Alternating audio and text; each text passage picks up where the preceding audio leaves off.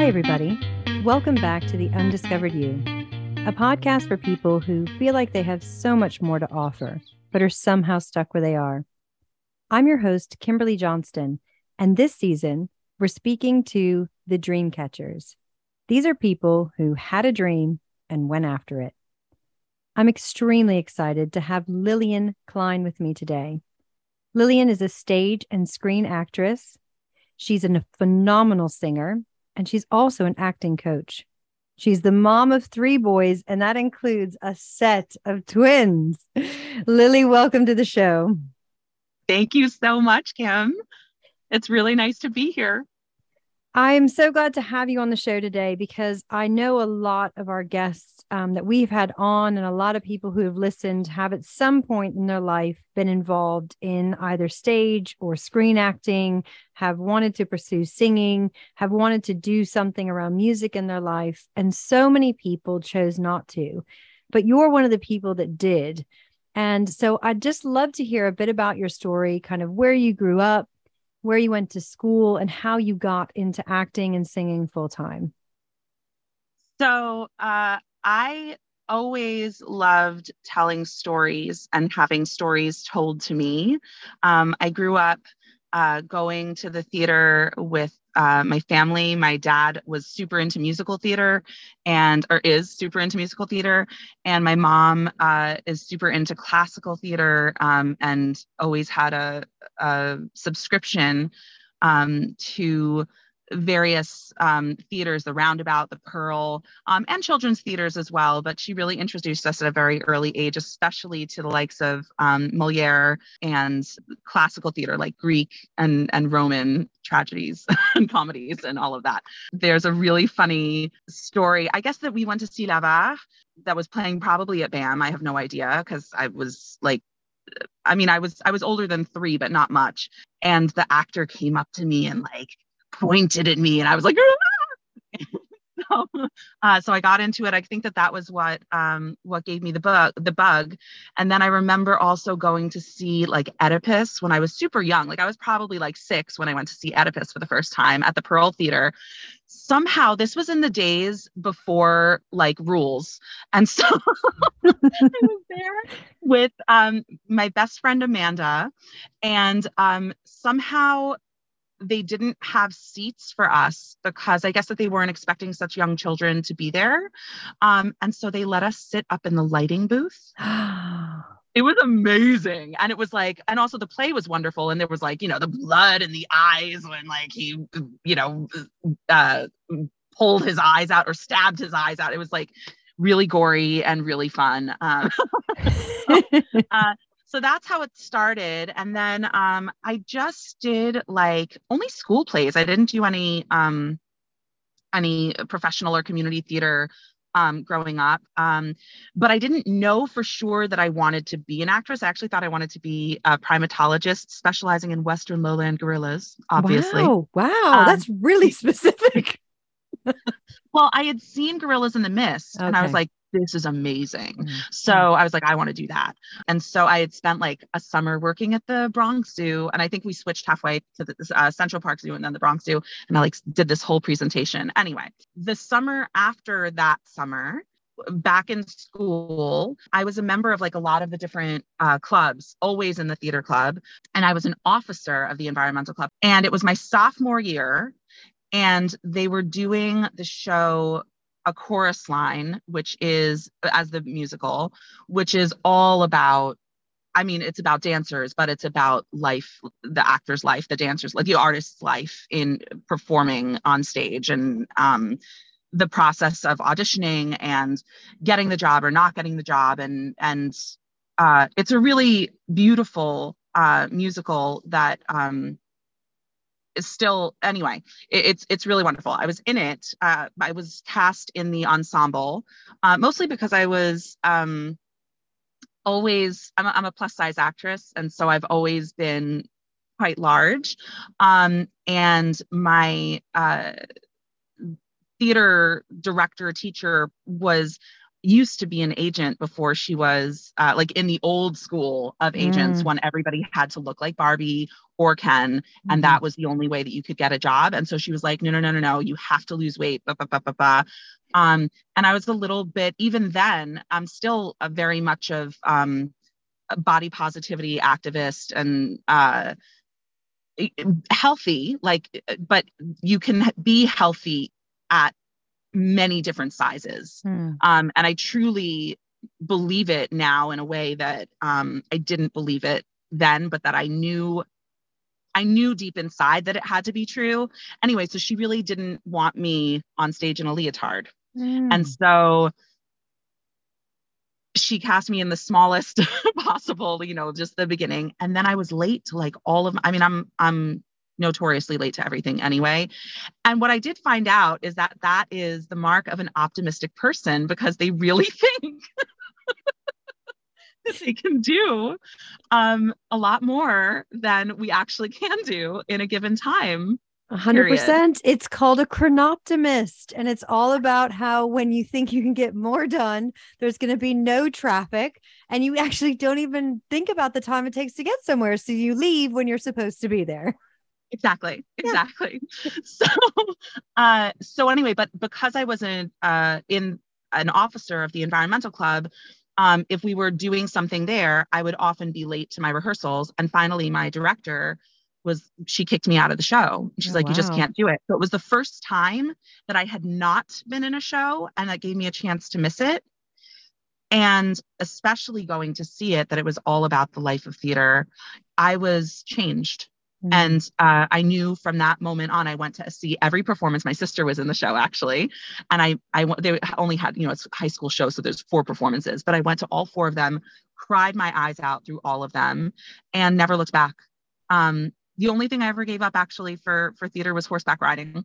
So, wow. Yeah, because I didn't have time. I had to choose one or the other. Yeah. So I do miss the horseback riding, but I feel like the life in theater it was a really amazing choice for me.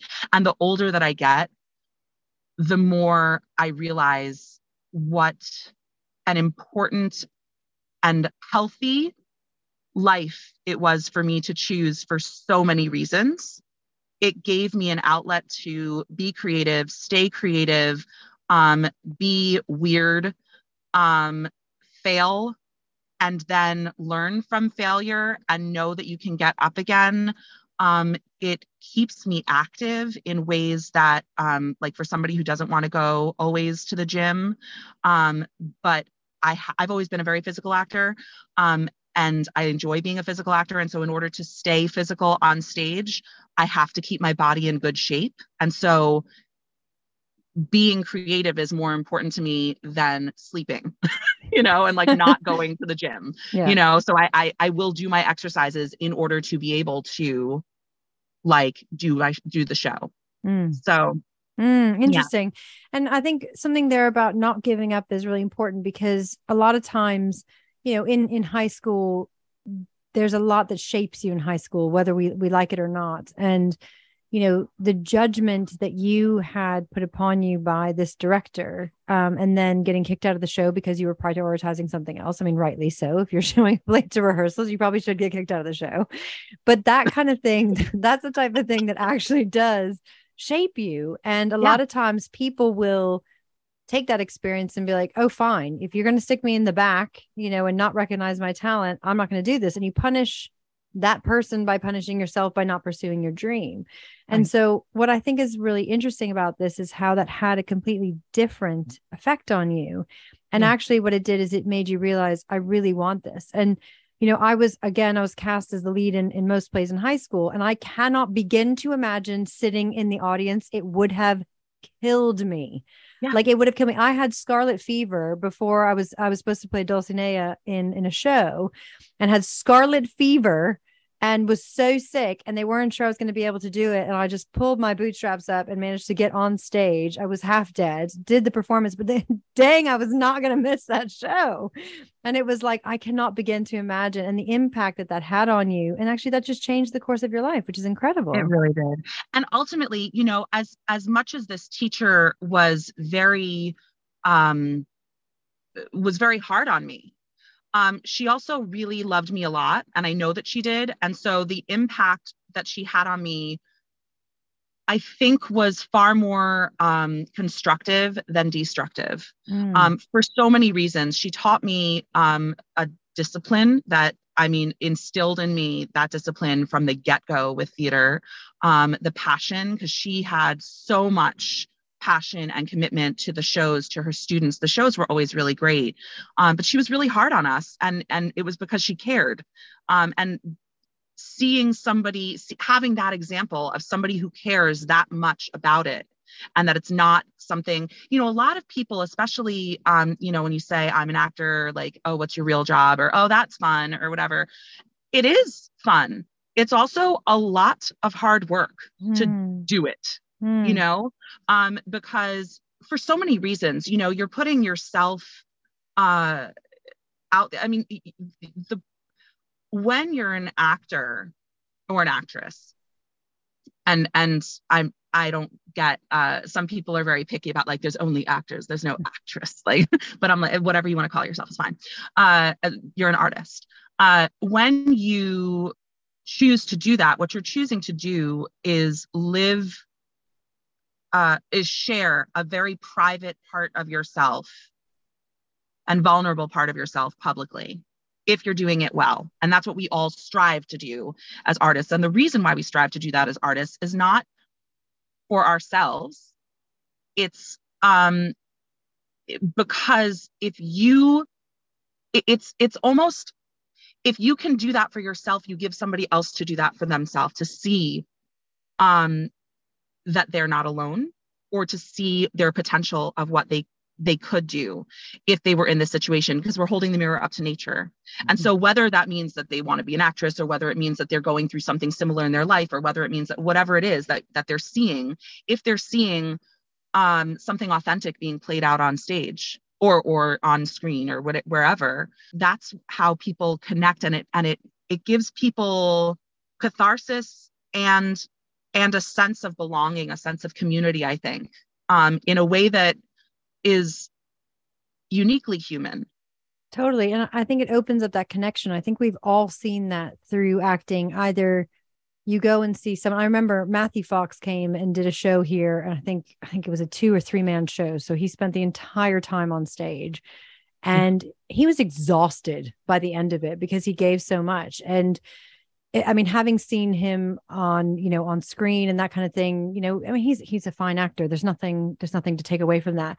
But seeing him on stage, I actually waited backstage for him to come out to just tell him, thank you for the amount that you just gave on stage, because it made such an amazing experience for us. And it was incredible. And you see that in movies, in plays. And I just want to translate this to the workforce, because we talk about authentic leadership a lot. And when I'm coaching people, I coach people to be authentic leaders. And the reason people a lot of times are not authentic leaders is because they don't want to open up that piece of themselves. They don't want that vulnerability to come out. And what you do as an actor, as an actress on stage, you're opening up that vulnerability to everyone, and it could fall flat and people could not accept it. And you could be completely rejected by your audience. In the same way that a leader, when they open themselves up to vulnerability, they could be rejected for that as well. And I think it's such an important lesson that to create that connectivity, you have to be vulnerable and you have to open yourself up. You can be a shut down actor, actress, where you don't let anybody in.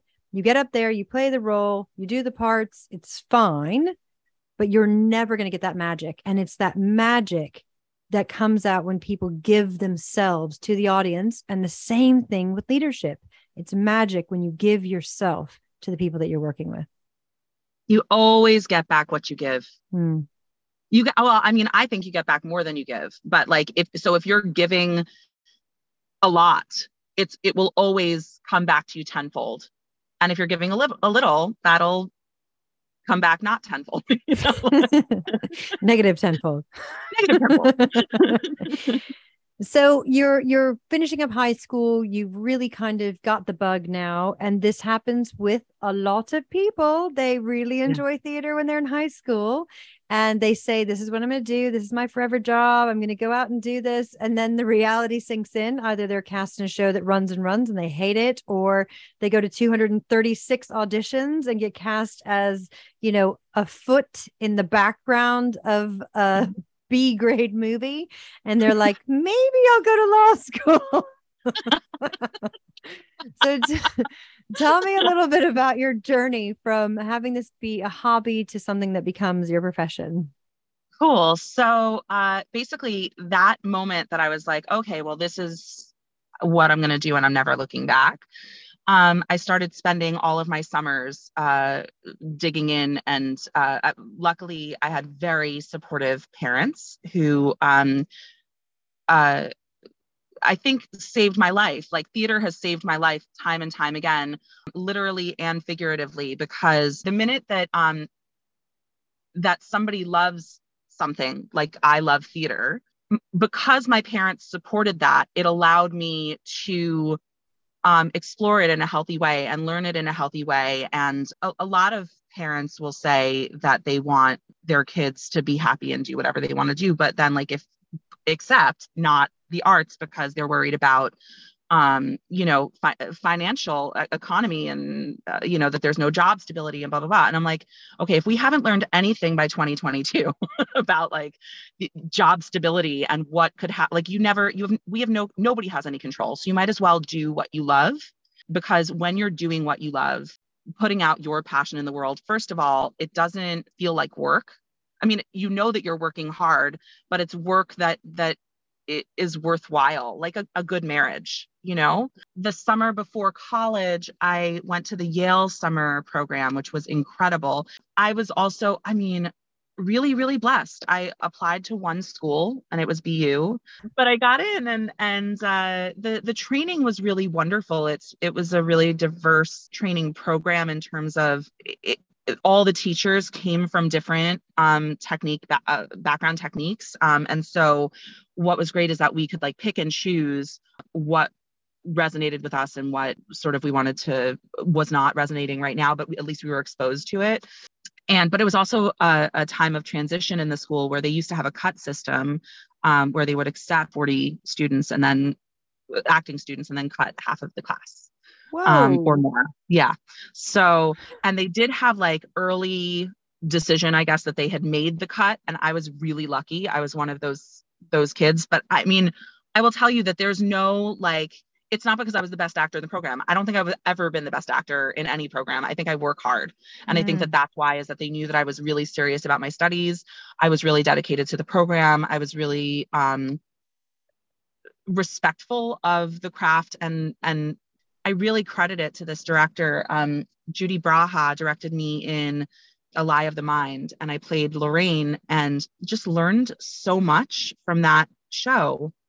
College is just another one of those times in your life that you're kind of learning more about who you are and how you fit into the world. And once again, for me, because of my history as like a plus size woman and a plus size actress in a world where, like, I think I was the biggest person in the program there at that time. Like, in my class, there was usually like a fat girl in every class. So I was the fat girl in my class. Elaine Van Hogue said to me, "It's good that you don't look like everybody else." And she was the first person who gave me, like, in the profession, who gave me that permission. And I think that she was also the person whose assignment that she gave me over our like school break. She said to me, "I want you to watch more sunrises and sunsets."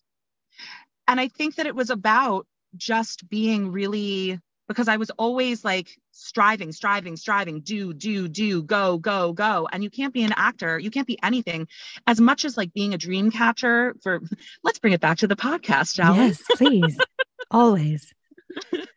So as much as being a dream catcher is about going after your goals and going after your dreams, in order to do that, you have to be really present in your here and now and appreciate the here and now and find the beauty and the significance and the good in the here and now, so that you can take that with you into whatever you want to do with that.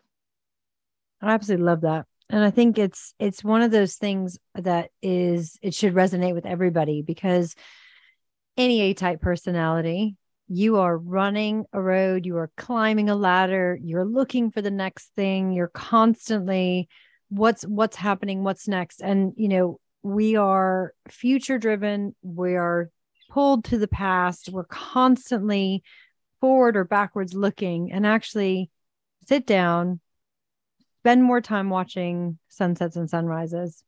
I love that. Just be present. Think about this moment. And, there's a huge movement about mindfulness and focusing your attention on your breathing and being present in this moment. But every now and then, just stop and just be where you are right in that second. And because it's never going to be back. And that's the other thing, is that the present is gone the moment you even say the present. It's already gone.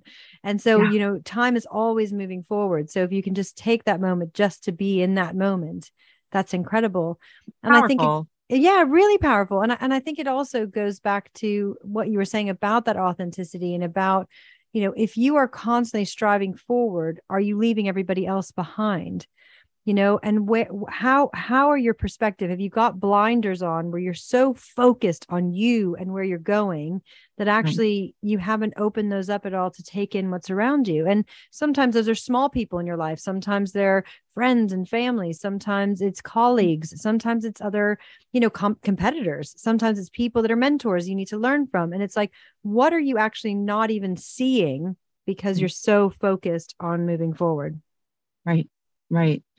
I will say that one of the things that I feel really lucky, I feel like I keep bringing up lucky and blessings and whatever, but it's true. There's a lot of gratitude that goes into getting what you want. And if you can have gratitude for the things that you already have, it opens it opens up opportunities for more possibilities of gratitude to enter your life. And I think that is true for not just the arts. I think it's true for everything. I will say that one of the things that I'm very grateful for are the people in my life. I just celebrated my 42nd birthday on Tuesday, and 42 is like such a freaking good year. I don't remember. It was like really low key thrown together. I had no plans other than like I knew I wanted Georgetown cupcakes. That was all that I knew. And then I was like, okay, well, I just bought 24 cupcakes, so I should probably invite some people over to share them. But it's a Tuesday, and I'm like, who's going to come over on a Tuesday? I had the most eclectic, wonderful group of friends over randomly on a Tuesday. They all have, a lot of them have kids who are young, who are, because we met at different times in our life, but the kids are close in age. And so they have bedtimes and whatever. And so, and they have work. So they came at 5:30 and left at, 7:30, 8:00. But it was like, they were there. And I have this thing in my life where and that they were all from different parts. I collect people, and I cherish them. And so I heard in one of your other podcasts that you did recently, talking about the network of people and like reaching out to your network, and not even your hidden network you mentioned. And I thought that was so brilliant, because it's true. We have our community. The web of our community is wider than we know. And when you start to think about the ways in which you are connected, we are connected to the people around us in our life, and the ways in which we can make other people's lives better, easier, happier, whatever.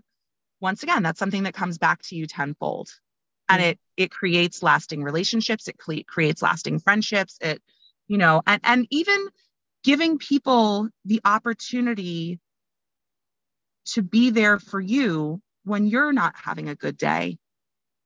Because I think all the time, like, if I'm having, a poo day, I don't want to put that on somebody else and have that be somebody else's problem. Cause like, everybody has bigger problems than I have, and that's sometimes true and that's sometimes not true. But I always think like, I don't I'm not in a war zone right now, like what's happening in Ukraine. And I'm not, I'm living in Massachusetts where LGBTQ rights are safe and not being challenged here. Other people have much bigger problems in other places where their safety is concerned. So I'm like, I don't want to put that on somebody else. But honestly, since my friends all know that they can come to me when they're having a bad day and that I'm going to be there for them and I want to be there for them, they want to know that I trust them to come to them if I'm going through something. And it's just as important to be able to be there for somebody and to be vulnerable. Back to the vulnerability. That's it. If you can be vulnerable with anyway. So yeah. Yep. It's a gift. I feel like I didn't answer your question. No, but it's a gift to allow people to be able to serve you as well, because it gives them the opportunity to do that. And as you say, when you pay forward, when you give, you get back. And it's not even that you get back. That's why you give. The giving is what you're getting back. You get so much from giving. It's not about anything more than that. And actually you're giving someone else the opportunity to do the giving. And I had a girlfriend, I was having the most horrendous day, and she showed up with a cup of coffee, and she'd gone out to a store and she'd bought a cup of coffee, and she came, and I had no time. And I just took the time and I just said, you know what? Forget it. I'm just going to sit down with you and we're going to have a cup of coffee. And we spent 20 minutes having a cup of coffee in front of my office. And it was, I mean, it's a memory. It's a 20-minute memory that will last forever, because I was having such a horrendous day, and her just showing up with a cup of coffee was everything. And there was no expectation. I'd sent her a message and been like, she sent me a message and asked me a question. I was like, I'm going to have to tell you later, I'm having the worst day. And then she just showed up at my door with coffee. Like, nothing against our male friends who I love. It's very powerful the way that women can really lift each other up. And that's actually something that's become more and more important to me in my art, in my coaching, in my all of it, is just being a role model. And also, especially like raising 3 boys. Yeah. Like, I'm raising 3 boys to be feminists. They're going to have to be allies. It's like, it's having respect for yourself, and in order to surround yourself with people who respect you and love you because you respect yourself and love yourself, I guess. Yeah. That network. Going back to that network point about how we have the network, and our network are our friends and other people.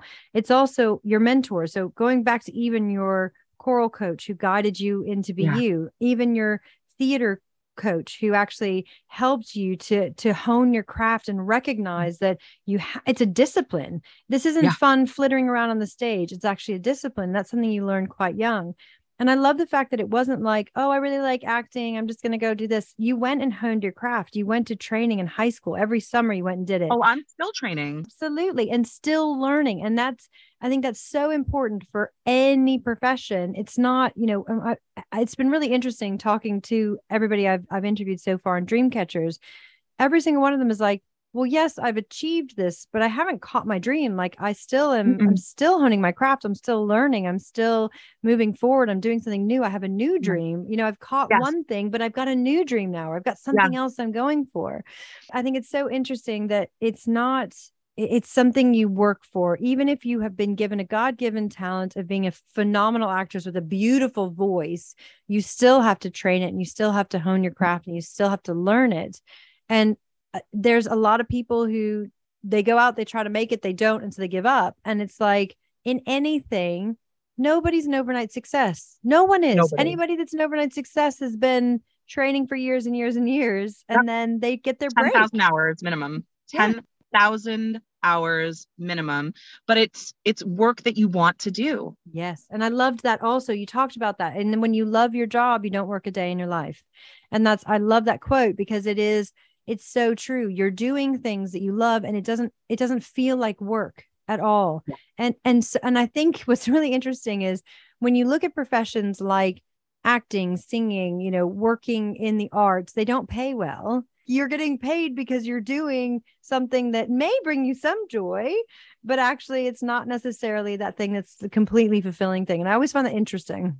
Yeah, it's funny that you mentioned that, because I think that that's part of the reason why many people don't value the arts as real work, is because financially value it and pay it as well as they do a lawyer or an accountant or an engineer or another real, quote, real job. I'm hoping that that there's a sea change there, because I think that at least a very biased opinion.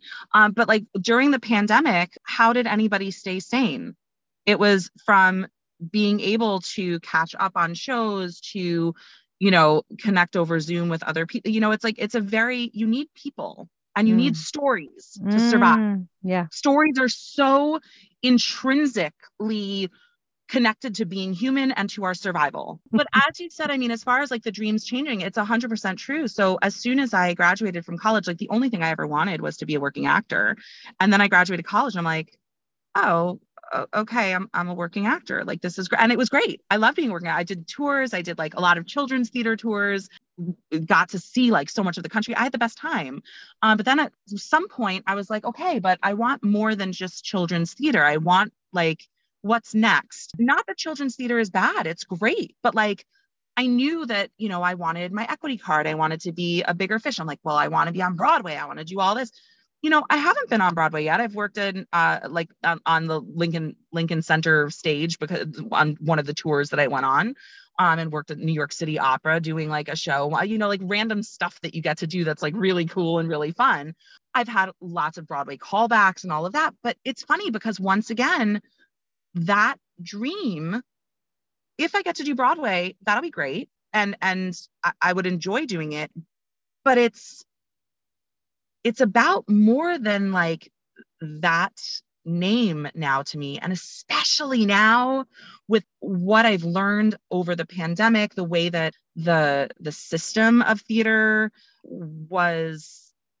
has been for a long time, that it's been very rigged, very oppressive, very, the patriarchy and racist and all of that. But there's a lot of changes happening foundationally in like what is accepted, how we learn from the past, restructured during that like reset period of the pandemic, and how we move forward and do so in a more equitable, inclusive way. And so that's become really much more important to me than if I ever get on Broadway. The thing about that would be great about getting on Broadway is the paycheck and being able to reach a bigger audience. Yeah. But ultimately, what I care more about right now is the material and the message. Like, what am I reaching that audience with? And so being able to have autonomy over my own creative pursuits and like the stories that I want to tell and the people that I want to work with and the people who I'll be, like the ways in which our networks grow, because like you keep meeting more people as you go, and the world gets smaller as your network gets wider, right? Yeah. So that's been much more central to me right now and excites me. Like new work is the thing that really excites me more than anything else right now. And so that's been really cool, because I feel like there's so much room for like dreams to keep growing in that in that lens, as opposed to just being like, well, if I make it to Broadway, then I've made it. And like, yes, and nothing wrong with Broadway. It's really, really great. But it's not like the only way to achieve success or be a success. Or, for me, one of the big things that, that a lot of people were like, you can't do that, is that I wanted a career and a family and a successful marriage.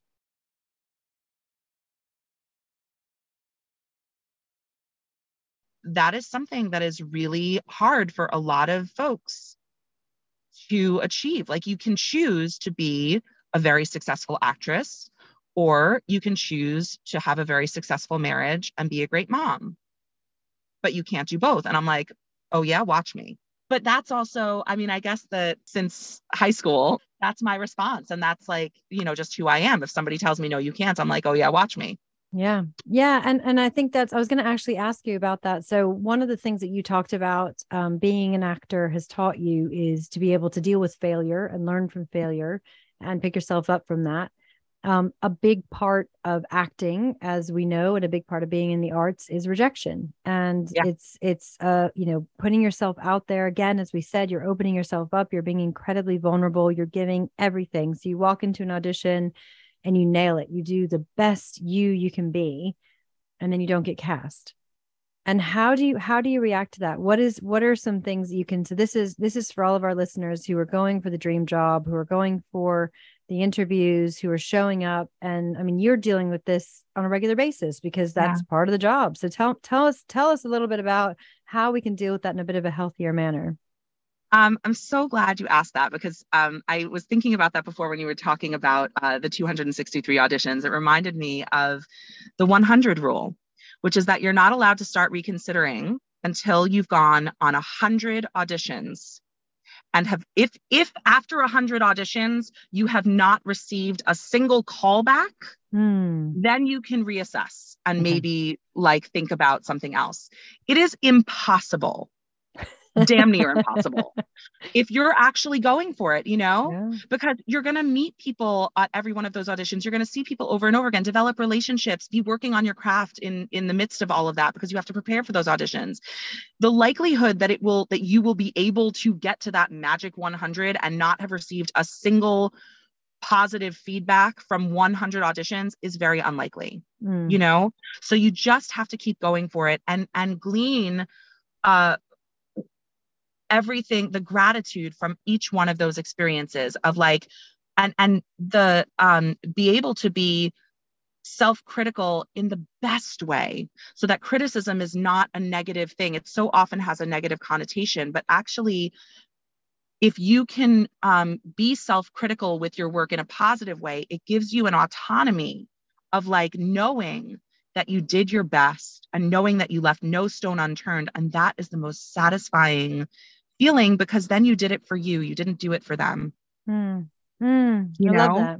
Yeah. And I think that's so true in the corporate world as well, is keep applying for things, keep throwing things against the wall. Something will eventually stick. And I think we just had Danny Fontanesi on. She was my final guest in my last season. And she talked about, I loved her perspective in terms of application. She said, every rejection was one rejection closer to the acceptance. And Correct. Yeah. And so it's getting you closer and closer to what you want. And I think it's really hard. I think rejection can be really hard, especially when it's really personal. And with acting, with singing, with dancing, with art, it is very personal because you're giving yourself out there in a way that even in a job interview, when you're answering questions, you're sort of talking about what you did, but you're giving actually a piece of yourself to that person when you're doing these auditions. People, when they are pursuing that dream, get knocked down by that. And I think either they pick themselves up and become much stronger, or they get knocked down and they say, I'm going to go be a lawyer. Right. It's easier. Is it? It's not. So you graduate, you're now an actor, you're out there doing a lot of children's works, you're on tour. Again, that touring, that's working on, and I think this is something that's really important, is as somebody who's an outside observer, when we think of actors and actresses, we think of people on the screen. We think of people on Broadway and the West End. And we don't really think about the fact that, of course, there are people that are cast on cruise ships. There are people that are cast. Yeah. There are people that are in Disney. There are people that are anywhere you go where there are characters or plays or anything. Those are people who are professional actors. And even some of the kids stuff that we do, there'll be people that are professional actors that come into the schools and do things. Or at a corporate, if you are a corporate and you have to do mandatory training, they will have the mandatory training will have people on the screen who are telling you all about cybersecurity. Those people are actors. They're not people that work in your office. And it's like there's this whole breadth of acting that people do. And it's not the headline making such and such got paid X $million for this film. it is a slog, and it is extra work, and it is, you are the third tree from the left in the Shakespeare show that is off Broadway, next to your kid's school. There's a lot of slog that you have to get through. Well, there's a lot of different ways of being an actor, right? It's a question of like what kind of actor you want to be. And for some people, being an extra or being the third tree from the left is enough. That's it. And that's okay. Yes, exactly. There's nothing wrong with that. Yes. It's what is your dream? Like, is your dream to be the next Angelina Jolie? Okay, that's fine. There already is one. So why don't you be the next you? But some people are like, I don't need to be famous. I just want to do this. And that's enough. It's a slog, but it's honestly, I feel like for me, being in front of a computer is way more of a slog than being the third tree from the left. Yes. Correct. And I was going to ask, what I guess a follow up from that was like, what do you get out of it? And from you get the community, you get that ability to be on stage, you get whatever you can grab from it. And what else is it that for you, what are you getting? So honestly, it's funny because I do love being on stage. Sure. I love the rehearsals so much. I love the discovery process of like putting puzzle pieces together and making these intellectual discoveries, but also emotional discoveries, especially about making human connections that make more sense to me now. It makes me a better human because I'm like, oh, that's how this person became an addict. That's how this person, so it gives you an empathy for somebody who is not yourself. It makes you put yourself in somebody else's shoes and connect with different people than you would normally necessarily get a chance to do. So that's what I love about it. I really love that it's always learning. Every new show you do, you have to learn it and on so many levels, and that the challenge to like keep learning as you go, because once it's set and you're like, okay, fine. So now we're locked. How do I keep this fresh? Yeah. So it's those discoveries every time and continuing to make the discoveries and find new life every day. It's like, it's miraculous, really. That's why I love doing it. It's creating life, And what's really interesting is if you take that and you translate that into a corporate or into a day-to-day job, is it gets monotonous in the same way that any job can get monotonous. If you're on stage and you're doing exactly the same show night after night, day after day, if you're doing the same job, again, as you say, you've got to find that discovery. You've got to find the way to unlock something within that allows you to grow and allows you to learn. And that's where the magic can come from. So if you're feeling stuck, because this is obviously a podcast for people who feel stuck, one of the things is what can you unlock? What can you discover, even in your day-to-day job, even in the day-to-day work that you're doing, that can allow you to do something new or find something new in that. And I think that's so beautiful. And I love the fact that for you, even those rehearsals, that preparation, it's not about the stage, it's not about the applause, it's about that kind of developing the character. Where did they come from? Who are they? How are they relating to the word? I love that. I love them. I hate to say this, but we are actually coming to the end of our time, and I have to ask you our final two questions. So along this journey of becoming an actress, of being an actress, of following this dream, we didn't even talk about the fact that you're doing coaching now. We didn't even talk about your singing. We didn't talk about any of that. I mean, there's so much more to unpack. But along this whole journey, what is it that you have discovered about yourself? It's funny because a lot of the time, especially like when I first said, okay, this is what I'm going to do, a lot of that was about proving it to somebody else. Like, oh yeah, you say I can't, like, I'm going to do this. And so I never really considered proving it to myself. And it's funny because over the pandemic, a couple of things have happened. I've talked about like theater saving my life. And it's most recently, it's happened several times. So the first time is after I gave birth to the twins in 2018. So 2 years prior pandemic, I was almost preeclamptic. So my blood pressure was very, very high. And my mother was doing everything to try to keep my blood pressure down. And what she did in order to keep my blood pressure down was that there was an audition for Commonwealth Shakespeare Company for their summer production. And I was like, oh, I'd love to go there. She's like, okay, I'll drive you. And so she took me to an audition in order to take down my blood pressure. Wow. Love it. And then so she knew at that time that how much I needed it for my health. Mm. During the pandemic, a lot of actors, a lot of people had, for lack of a better word, to come to Jesus with their lives. Mm-hmm. And what am I doing? What matters to me? What are my priorities? Mm-hmm. And there were a lot of actors who, because theater was not happening and shooting was paused for who knew how long, film shoots and television shoots. Yep. That, a lot of people were like, okay, I have to find something else to do. And what I did during the pandemic is like double down into readings, play readings, and screenplay readings with just friends, like other actor friends, Zoom acting classes, Zoom coaching sessions where I was coaching, and scene work.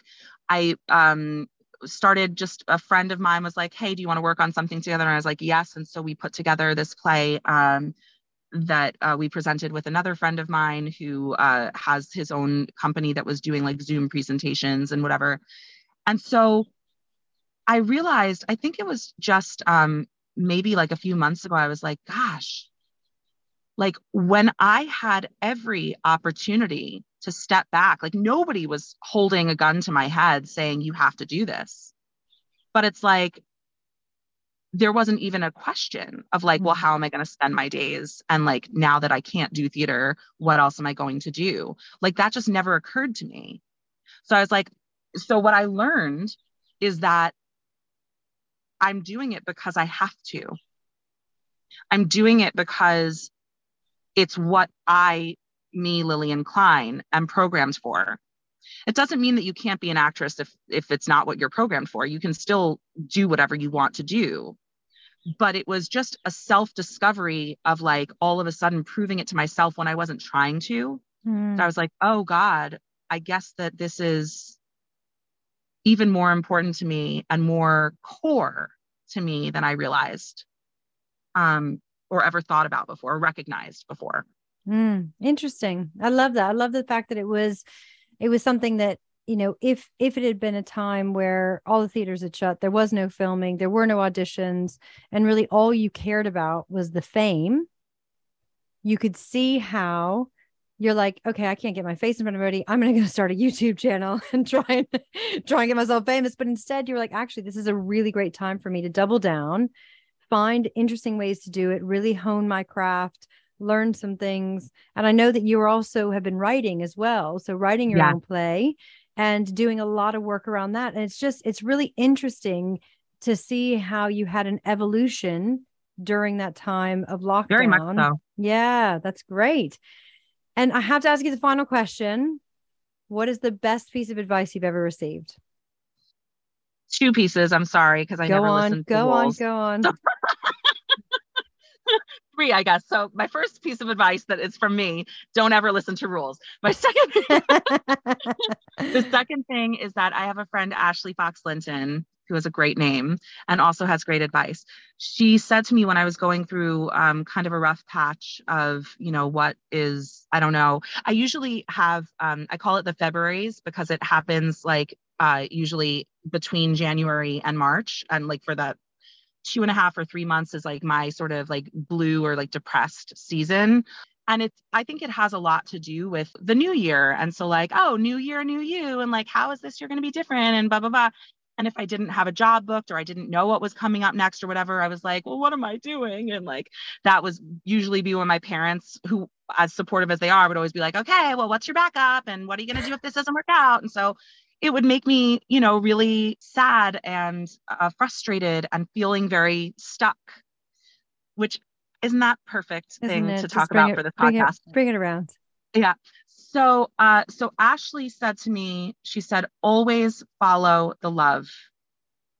which means if you do what you love, you never work a day in your life. Like, just do what you love. And then the other piece of advice came from my friend John O'Cray, who said to me, you only meet with resistance when you're moving in a direction.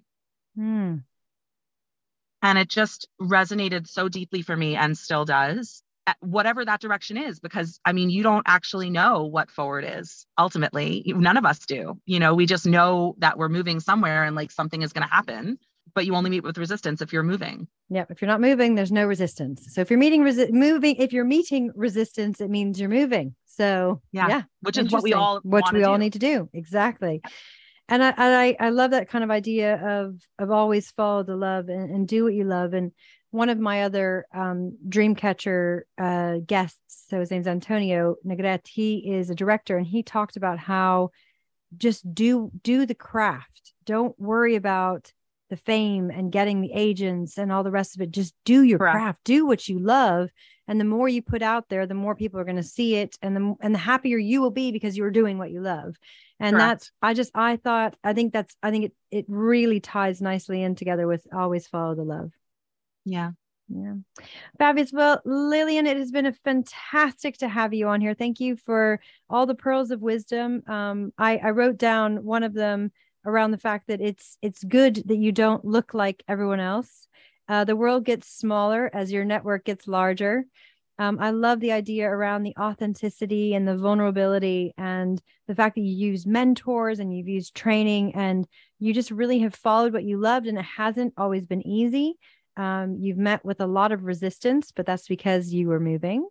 And also you've just gotten to a place where you found that contentment in you, and it's no longer about other people. It's about finding that joy within yourself. And it comes through so clearly, even just speaking to you. And, I wish you all the best in whatever that next dream is, and very much hope to come and see you in action at some point.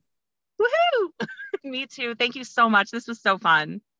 Thanks a million. I hope you enjoyed this week's episode.